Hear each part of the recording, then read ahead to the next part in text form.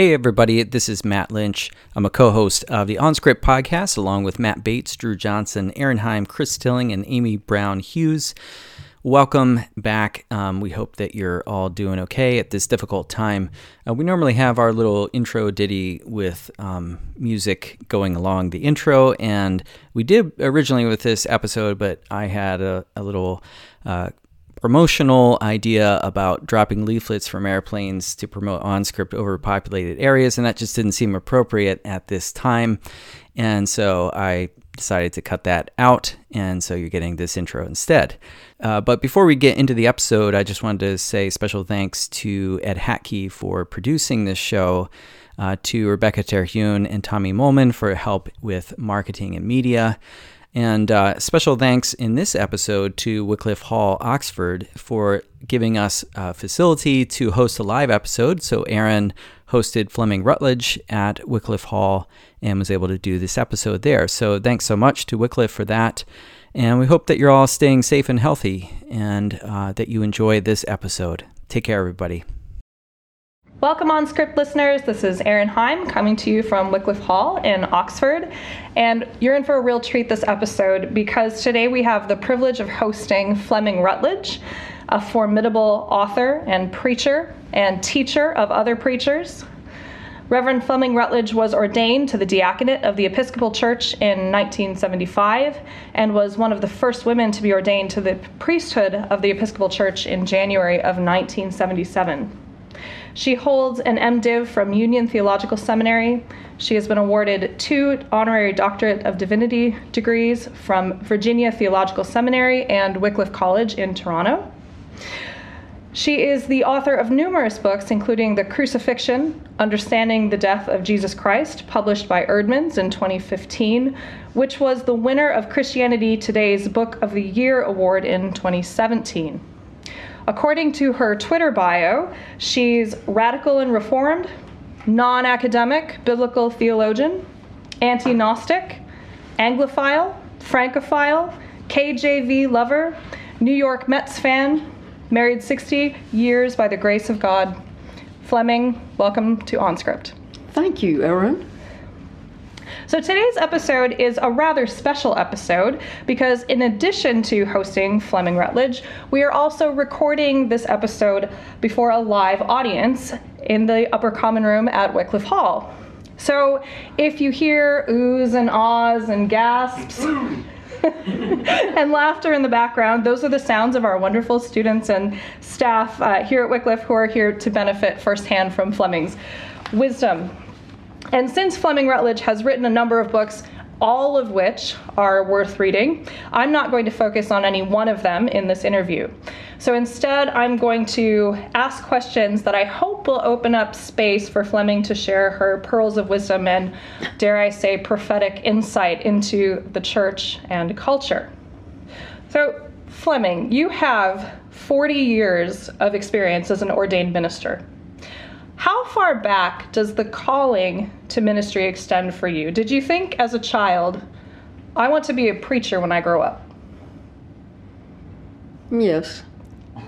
Not in those terms, but when I was about 9, 10 maybe, we had a pageant, and I dressed up as Thomas Cranmer.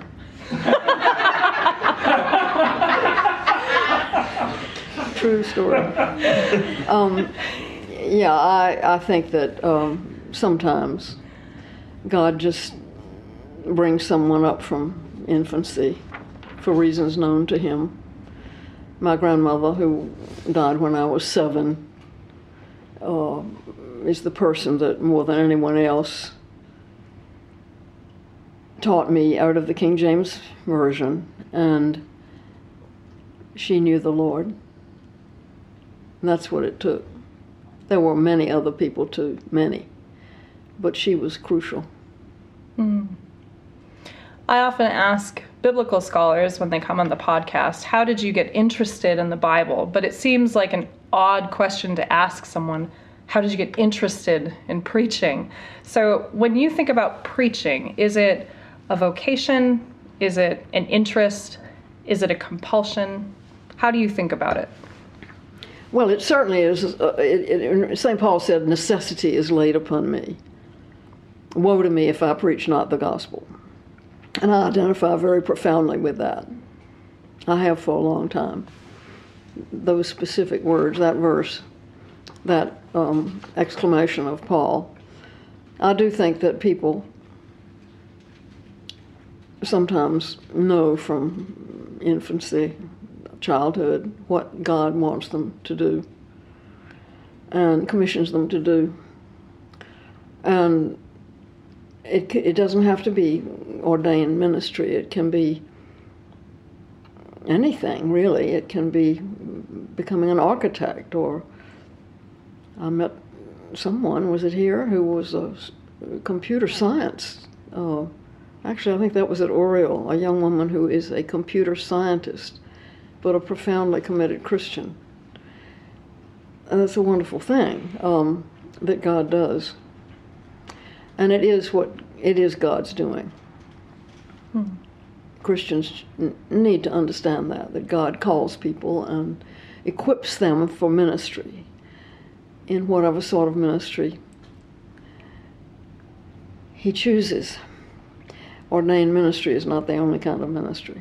I don't need to tell you that. I know you know that. But helping other people to identify their ministries, and specifically to identify their spiritual gifts, that's been an important emphasis that I've had for years. Helping other people to understand that they are that they have what Paul called spiritual gifts. Everybody has one or two or three of them, and sometimes they blend into one another. And it's very comforting, I find, to people to realize that their spiritual gifts are from God, and therefore can and will be used by God to build up His church. That's a great thing to know. A lot of people don't know that. And I've been so blessed by your exercise of your spiritual gift of preaching over the years. When I started reading your sermons, it was about a decade ago for me. And I think what's so abundant when I read your work, especially maybe in your big book on crucifixion, that your writing, your sermons are informed not only by a deep engagement with the Bible and a deep love for the Bible, but also by a lifetime of listening to the culture and speaking to the culture and being informed by the culture. But in your preface, I think, in your preface to the Crucifixion, you mentioned that you've preached on Good Friday every year for 30 years. More than that. More than that. Anyway. More than that. A lot of years, yes. A lot of years. Every Good Friday for 30 years. So how did that experience of preaching every Good Friday for more than 30 years shape your understanding of the crucifixion? Well, gosh, I mean, when you have to prepare sermons for a 3-hour service, it has to do something to you. I think anybody can understand that. If you are required to produce sometimes 7, not always, I have sometimes, instead of preaching 7 short reflections, I have preached 3 long ones on Good Friday. But to tell the truth, though, I was already on that track because I heard one of the great preachers of the 50s, 60s, 70s in the United States, Ted Ferris, the rector of Trinity Copley Square in Boston, famous church, famous pulpit, famous preacher. And I heard him preach on Good Friday once. And I could see how profoundly engaged he was in what he was saying and doing, and how much it shook him to do it. I could tell that it was draining him. But even as his physical self drained, his proclamatory self strengthened. It was a powerful thing to see. Many people experienced that with his preaching. You could see that it had drained him, and yet the more it drained of him, the more powerful it got in praise to God. And I'm not sure I've ever said that before. These kinds of occasions draw things that I hadn't expected to say. But remembering that is important to me now that I have remembered it. I'm not sure I've ever talked about it before in those terms. Not I, but Christ in me. The preacher really needs to disappear behind the word. Now, only God can make that happen. But I have experienced again and again and again in my preaching life that the word takes over because the word has its own inherent power. It's happened so many times that I try to expect it and wait for it. I'm saddened that so many people who preach don't seem to understand that the word has a power in and of itself that can seize the preacher and make the preacher an instrument. I don't think most of the preachers I hear have any understanding of that. So insofar as I'm able, in the time I have left, to communicate what an incredible vocation that is, to put yourself in the service of the Word of God. Oh, my goodness. Just talking about it to you, I kind of choke up. It's just so powerful, so much unlike anything else. But anybody who puts himself or herself into the service of God can experience that in any form. Ministering to others, teaching a Bible study or leading a Bible study, leading people in prayer, visiting sick people, encouraging other Christians. One of the most important of the spiritual gifts, encouragement. Anyone can experience being used by God. And even if you don't think you can experience it, God may take over instead, in spite of yourself. In fact, He does and will. You have this great quotation in one of your sermons in Advent, which I think is my new favorite book also, because you told me it was your favorite book earlier. But in this sermon, you have this quotation from Annie Dillard, and she says, "Why do we people in churches seem like cheerful tourists on a package tour of the absolute? Does anyone have the foggiest idea of what sort of power we so blithely invoke? It's madness to wear ladies' straw hats and velvet hats to church. We should all be wearing crash helmets." What does she mean by that, and why is that an apt picture of what we should experience in the church? I knew Annie Dillard.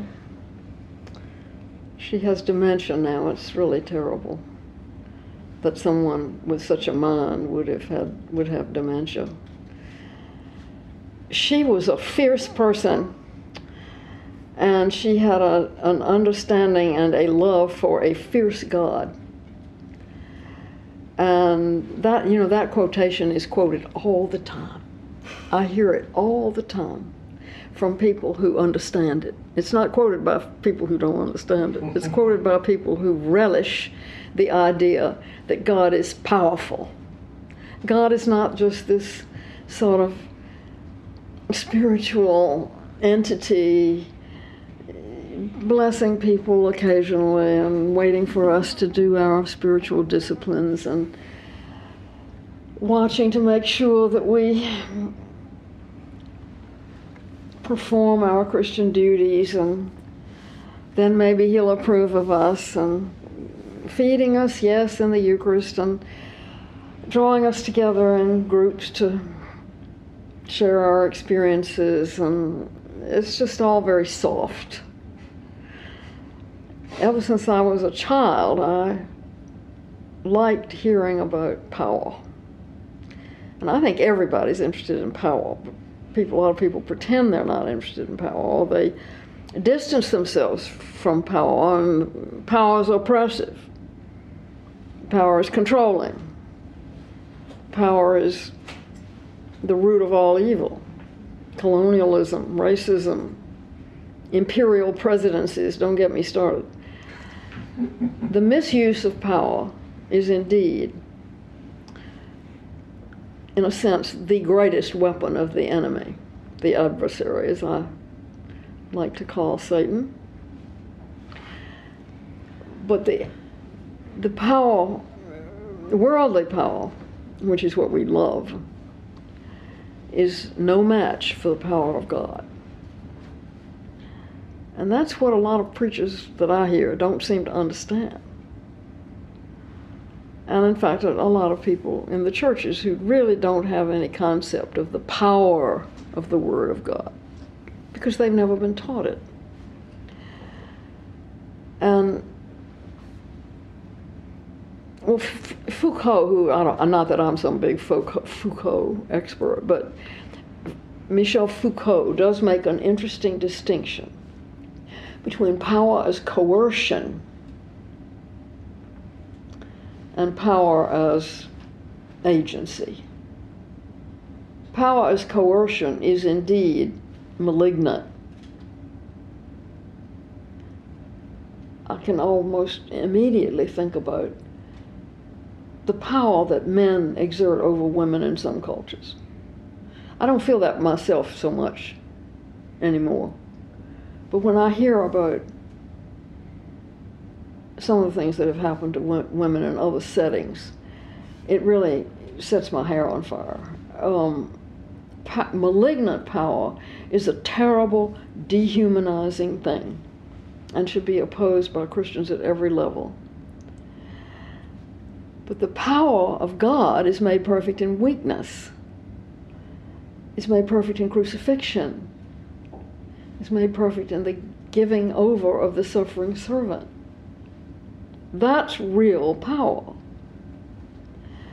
And more I find that I feel very important to communicate to people who are training for ministry, whether it's lay ministry or ordained, that God is powerful. I've been told, no, we don't believe that. We stay away from the idea of power, quote unquote. We stay away from the idea of power.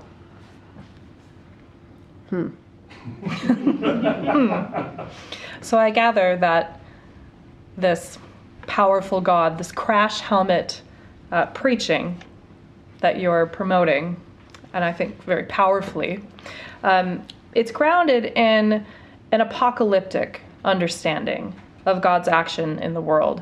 And we've talked a lot about apocalyptic on OnScript because we've had Beverly Gaventa as a guest. We've had Philip Ziegler as a guest. Who was the second person? Philip Ziegler as a guest. Philip Ziegler? Yeah. God, these are all my best buddies. I know. And it seems like Union Seminary is the... And we've talked a lot about J. Lewis Martin and his... Who? J. Lewis Martin and his Lou Martin. I can't believe it. I mean, we haven't had... No wonder I feel at home here. Yeah, well, exactly. That's amazing. So why, I've asked this question to Beverly and I've asked this question to Phil, but why do you think that apocalyptic, that notion of apocalyptic, first of all, what do you mean by that term? And why do you think that it's pastorally valuable to talk about the apocalyptic action of God and theologically valuable? All right, those are two different questions, so keep me on track. Okay. If I forget to get to the second one, okay, remind me. That's fair. Well, naturally, this is one of my favorite subjects. When you have been brought up, trained by a group of extremely important scholars. I've done a little family tree, which a lot of people seem to like. It's on my website. Apocalyptic family tree. It's pretty extensive. It goes all the way back to the Blumhardt brothers of Bad Berl in Germany, who were very influential for Barth in his young days. And so it's the Blumhardts and then Barth and then Käsemann, Ernst Käsemann in Tübingen. Those are the great-grandfathers, the grandfather and the father of this way of thinking, and it's very controversial. Aaron has asked me to identify some of the central themes and ways of interpreting Scripture that characterize apocalyptic theology, as it's been called. I think the central idea, as I understand it, is that when we read the story of God in our Holy Scripture, by the time we get to the late books of the Old Testament, Daniel, Zechariah, Zephaniah, and during the intertestamental period, something happens within the Hebrew mind to rearrange the way we understand the world, the cosmos, which is full-blown in the New Testament. There isn't a single book in the New Testament that's not affected by this worldview. The pastorals least, but even the pastorals have a hint of it. I would go far enough to say that it is difficult. We really can't understand the New Testament without understanding the apocalyptic matrix out of which it arises. And the most fundamental idea, all of this is in my Advent book, all of this, the most fundamental idea is that there are three agencies, not just two. Most Christian people think in terms of two agencies. If you think of God as an agency, I hope you do, I'm sure you do, but a lot of people don't. If God is the major agency, the one who is able to create out of nothing, and then the human race has agency granted by God. But then there's this third party, whom we call Satan, the enemy, the adversary, Beelzebub, the devil, the prince of the power of the air, and Jesus in John calls him the ruler of this world. Now, this is figurative language, but unless we can recognize, name, identify, and understand, well, not exactly understand, but come to terms with the fact that there is this third agency, I would argue, along with my colleagues, I mean, I'm just sort of a mini colleague because I'm not an academic, but anyway, I would argue that this gives us an understanding of the world, the cosmos, which is larger, more comprehensive, more biblical, especially New Testament, and more useful for understanding the issues of our present time than any other way of understanding and interpreting the New Testament. But it begins, let me hasten to remind us all, that it begins in the period of the exile.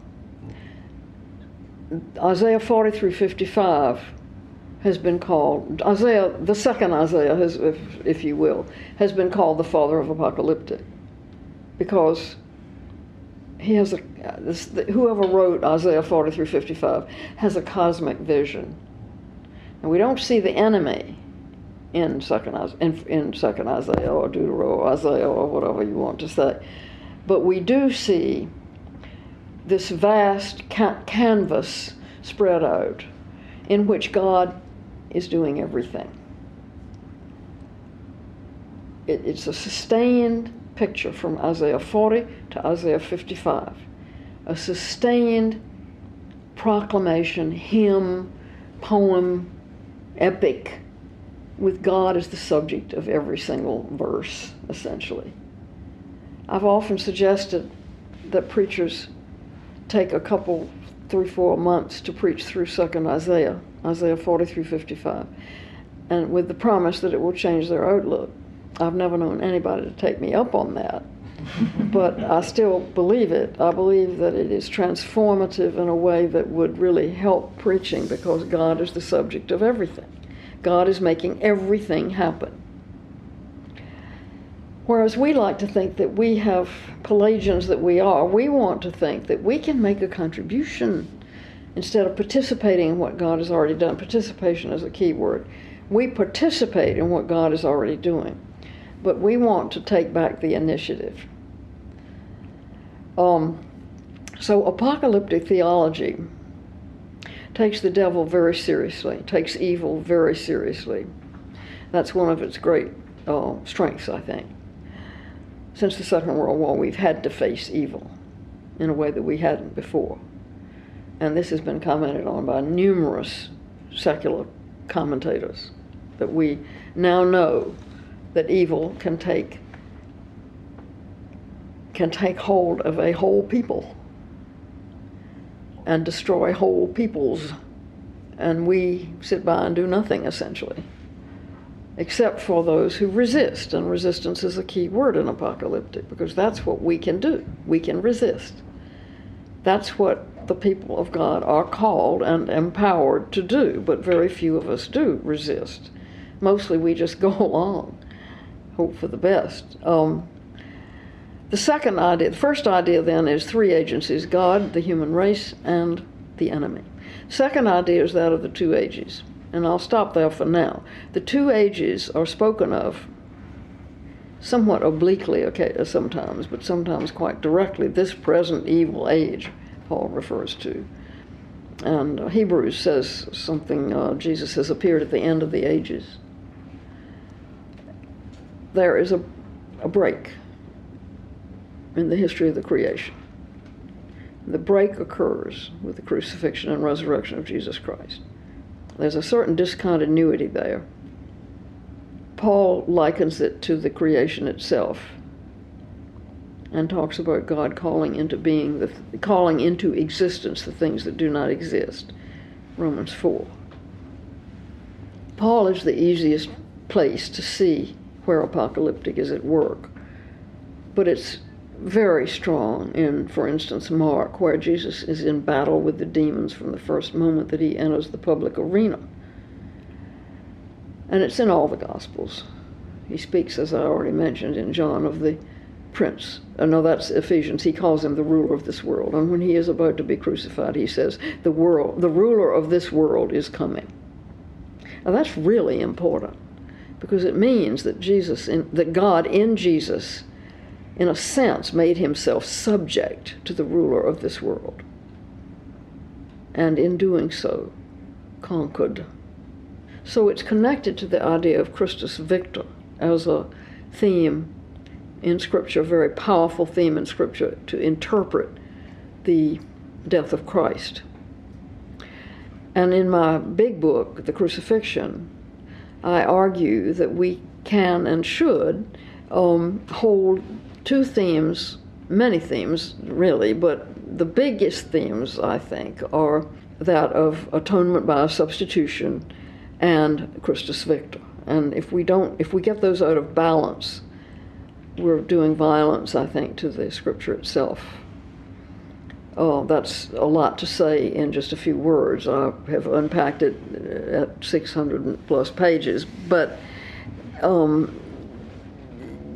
whole idea of there being two ages split by the crucifixion, so that there has been a change in the world on account of the Son of God's entrance into our history.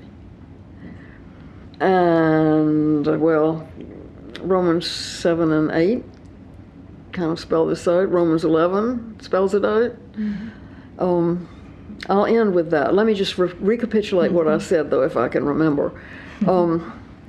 First, I talked about the three agencies, not just two, but three. The demonic powers being almost never as powerful as God, but a whole lot more powerful than the human race. Paul, by the way, doesn't call it, and I don't think Paul ever mentions the devil. He refers to the rule of sin and death. And a lot of Pauline scholars capitalize sin and death, capital S, capital D, to indicate their status as powers, capital P. That's Paul's way of talking about Satan. So the two agencies and then the two ages, with the break coming at the time of the crucifixion and the resurrection, that changes everything. One of the things that I so appreciate about the crucifixion, well, two things. I'll say two things. One is that when I read it, it makes me love the Bible more, and it makes me love, it makes me have an appreciation for things that I didn't see before. Before I read, first of all, Lou Martin's commentary on Galatians. I think that was the first aha moment for me, reading his commentary on Galatians. And then I had a similar number of aha moments connecting that worldview to preaching, to life in parish ministry. I found that so profound, and also to see the power of the cross, not just for the Galatians, but in parish ministry. And you have this striking phrase that you repeat about the cross in the crucifixion. You say that it's the most irreligious object that has ever been made into or taken up into a religion. You call it an irreligious object because it's abhorrent. And so what makes the cross so abhorrent? That's an easy question, perhaps. But given that it's so abhorrent, given that it's irreligious, why is it essential for the Christian faith? Not just Jesus' death, but Jesus' death on a cross. Well, the thing that I've done in my book, The Crucifixion, which it's a very pretentious book in a way, because again, I'm not an academic, but I'm pretending to be. You keep saying that. It just makes me feel inadequate. Well, I mean, I'm a scholar, I guess, but I don't, there's no question about the fact that I'm not an academic. I don't have an academic degree. I don't belong to any of the academic guilds. I don't go to the academic meetings. I don't present academic papers. That's the sense that I mean. I'm a scholar. I'm not so sure that makes you not an academic, but anyway, I know what you mean. There was something that I was going to say, and I've already forgotten, because this is my age showing. What were we talking about? No, we were talking about why is the cross essential? Well, the thing that I do in my book, The Crucifixion, that I think is unusual, is that I ask over and over again, why crucifixion? Why not beheading? Why not hanging? Why not firing squad? Why crucifixion? And I go into great detail about this. And I keep asking this throughout. This is the thing that I think makes my book a little different. I keep saying, why crucifixion? Why the most evil, most sadistic, most disgusting, most grotesque method of putting a person to death perhaps ever? And God obviously chose this. The Roman Empire, that's what they did. This is what the Roman Empire had figured out was the most dehumanizing, most cruel, most effective way of obliterating a person's influence from the entire human story that could possibly be invented. And the public nature of it is part of that. And I ask this question throughout. And I hope there's a little suspense that I've created there. I don't know. But to give it all away, I believe that the reason that it's crucifixion and that it was public, well, let me just go back a minute and say it must correspond to something. The evil, the grotesque inhumanity and sadism of crucifixion, it must correspond to something, otherwise we can't explain it. And so the conclusion I work toward is that it corresponds to the weight of sin. It corresponds to the power of sin.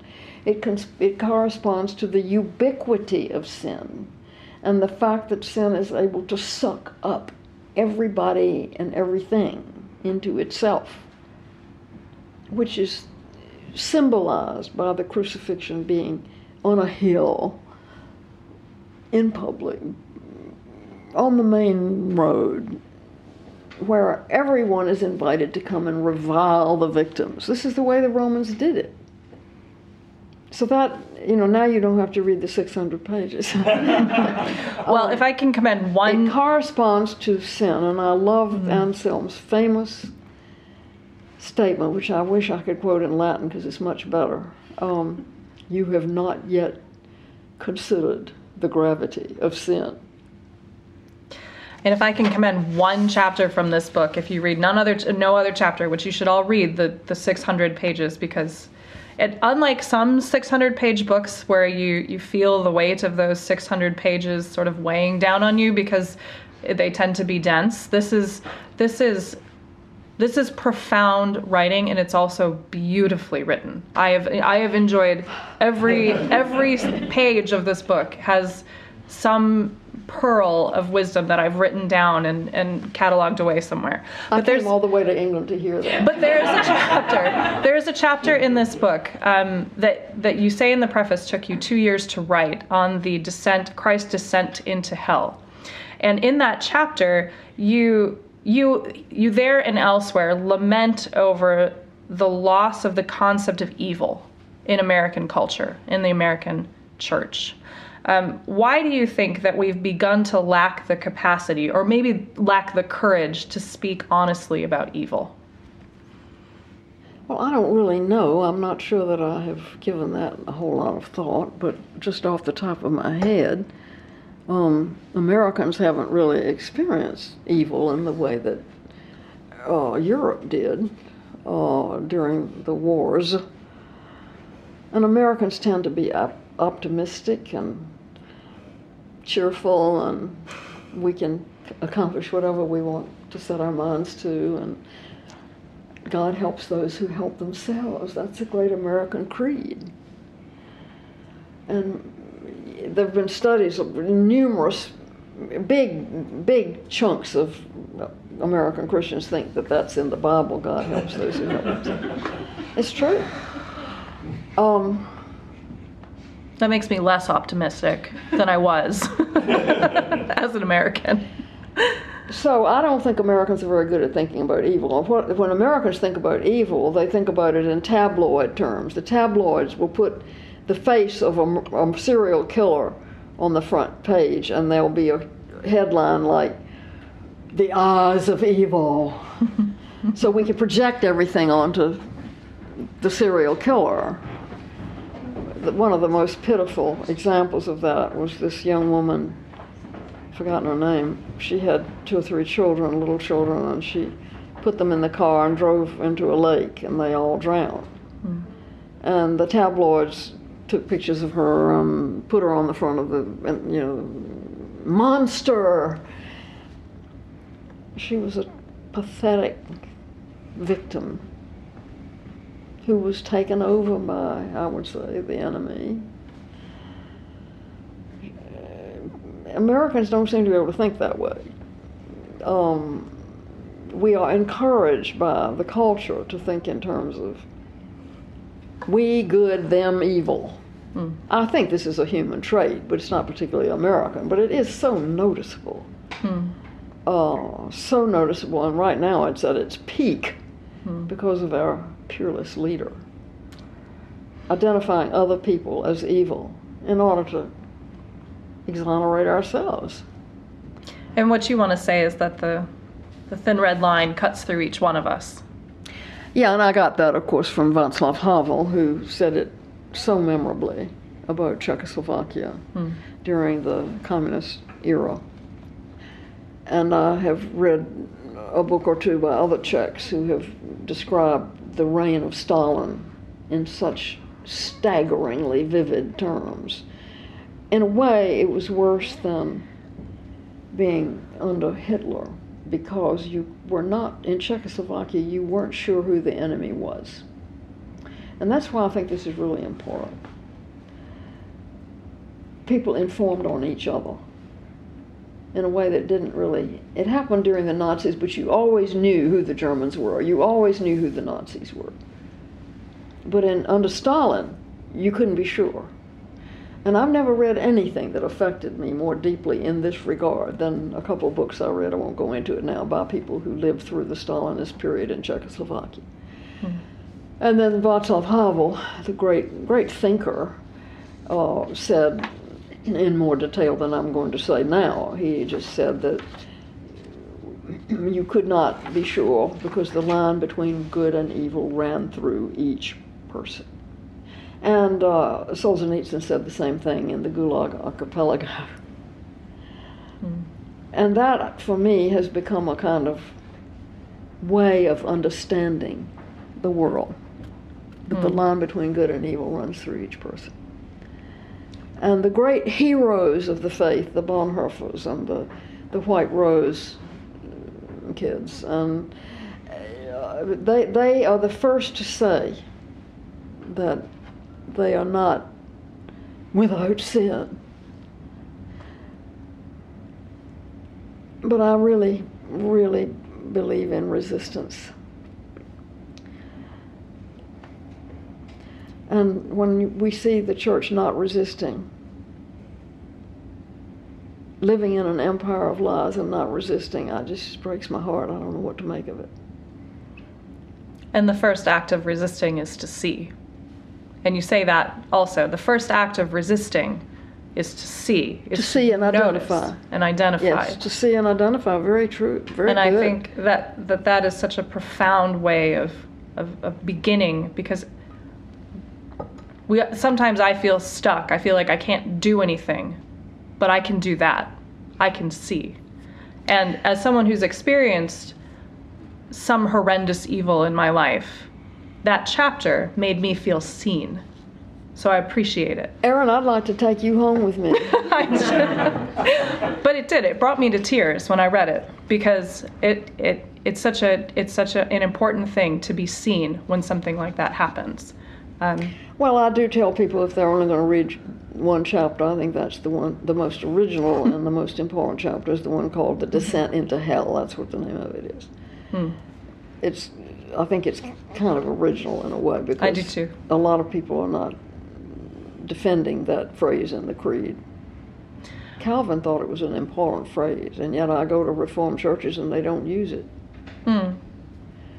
Yeah, I think that, and then I reread that and Advent this week, and the two of them together were just such a blessing. Just such a blessing. Are you up for, well, sometimes we do a speed round. You're a theologian. Don't tell people that. That's my highest compliment. I sometimes joke that I got the wrong PhD because I like Greek, but that's another story. Are you up for a speed round? Sometimes we do speed rounds where I ask a series of questions and you answer however you want to, but you don't have to. You can in like a sentence, and you don't have to defend what you say. Sounds great. Okay, great. Okay, and they're a little all over the place. That's terrific. That's the fun of this. So if I invited you over for dinner, what is one thing that you would hope I wouldn't be serving you? Beets. Beets. Okay. Beets. I like absolutely. Borscht. Okay. Well, there's no chance of that happening. Mountains or ocean? I adore them both. Fair enough. I do. What's your favorite thing about Oxford so far? Antiquity. What's a trend in society that scares you? Self-help. Self-care. Self-invention. Self-everything. What's your favorite character in The Lord of the Rings? If it was the movie, I'd say Legolas.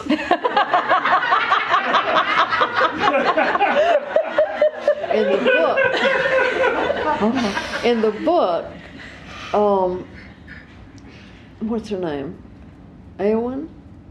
Maybe. She's the one that, not the sort of namby-pamby. What's the name of the one? See, I spent a long time. The name of the queen who marries Aragorn. What is her name? Arwen. What? Arwen. Arwen, yeah.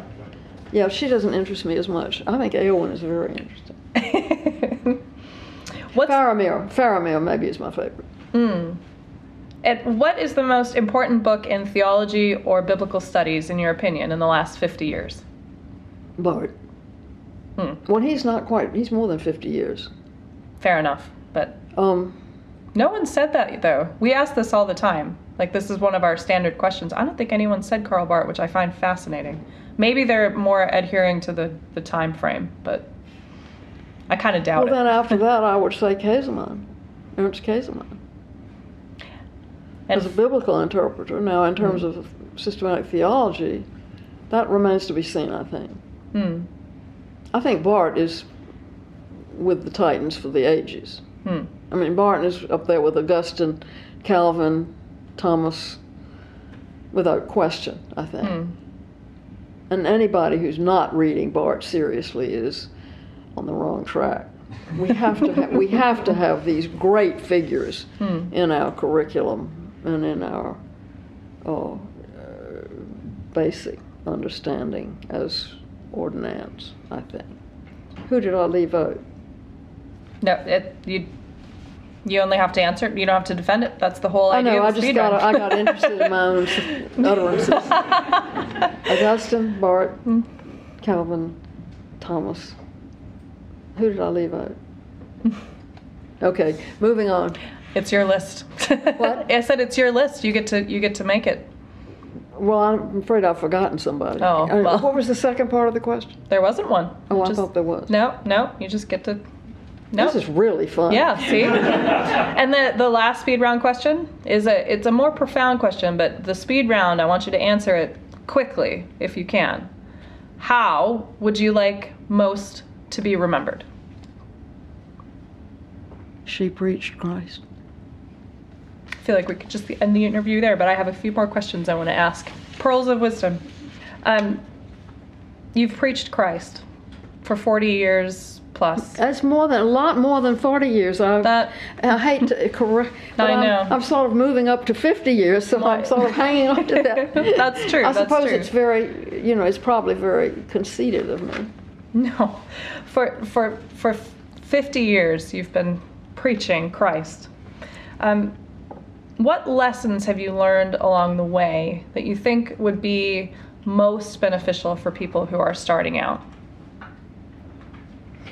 This is not necessarily what I would choose to say first, but it pops into my mind.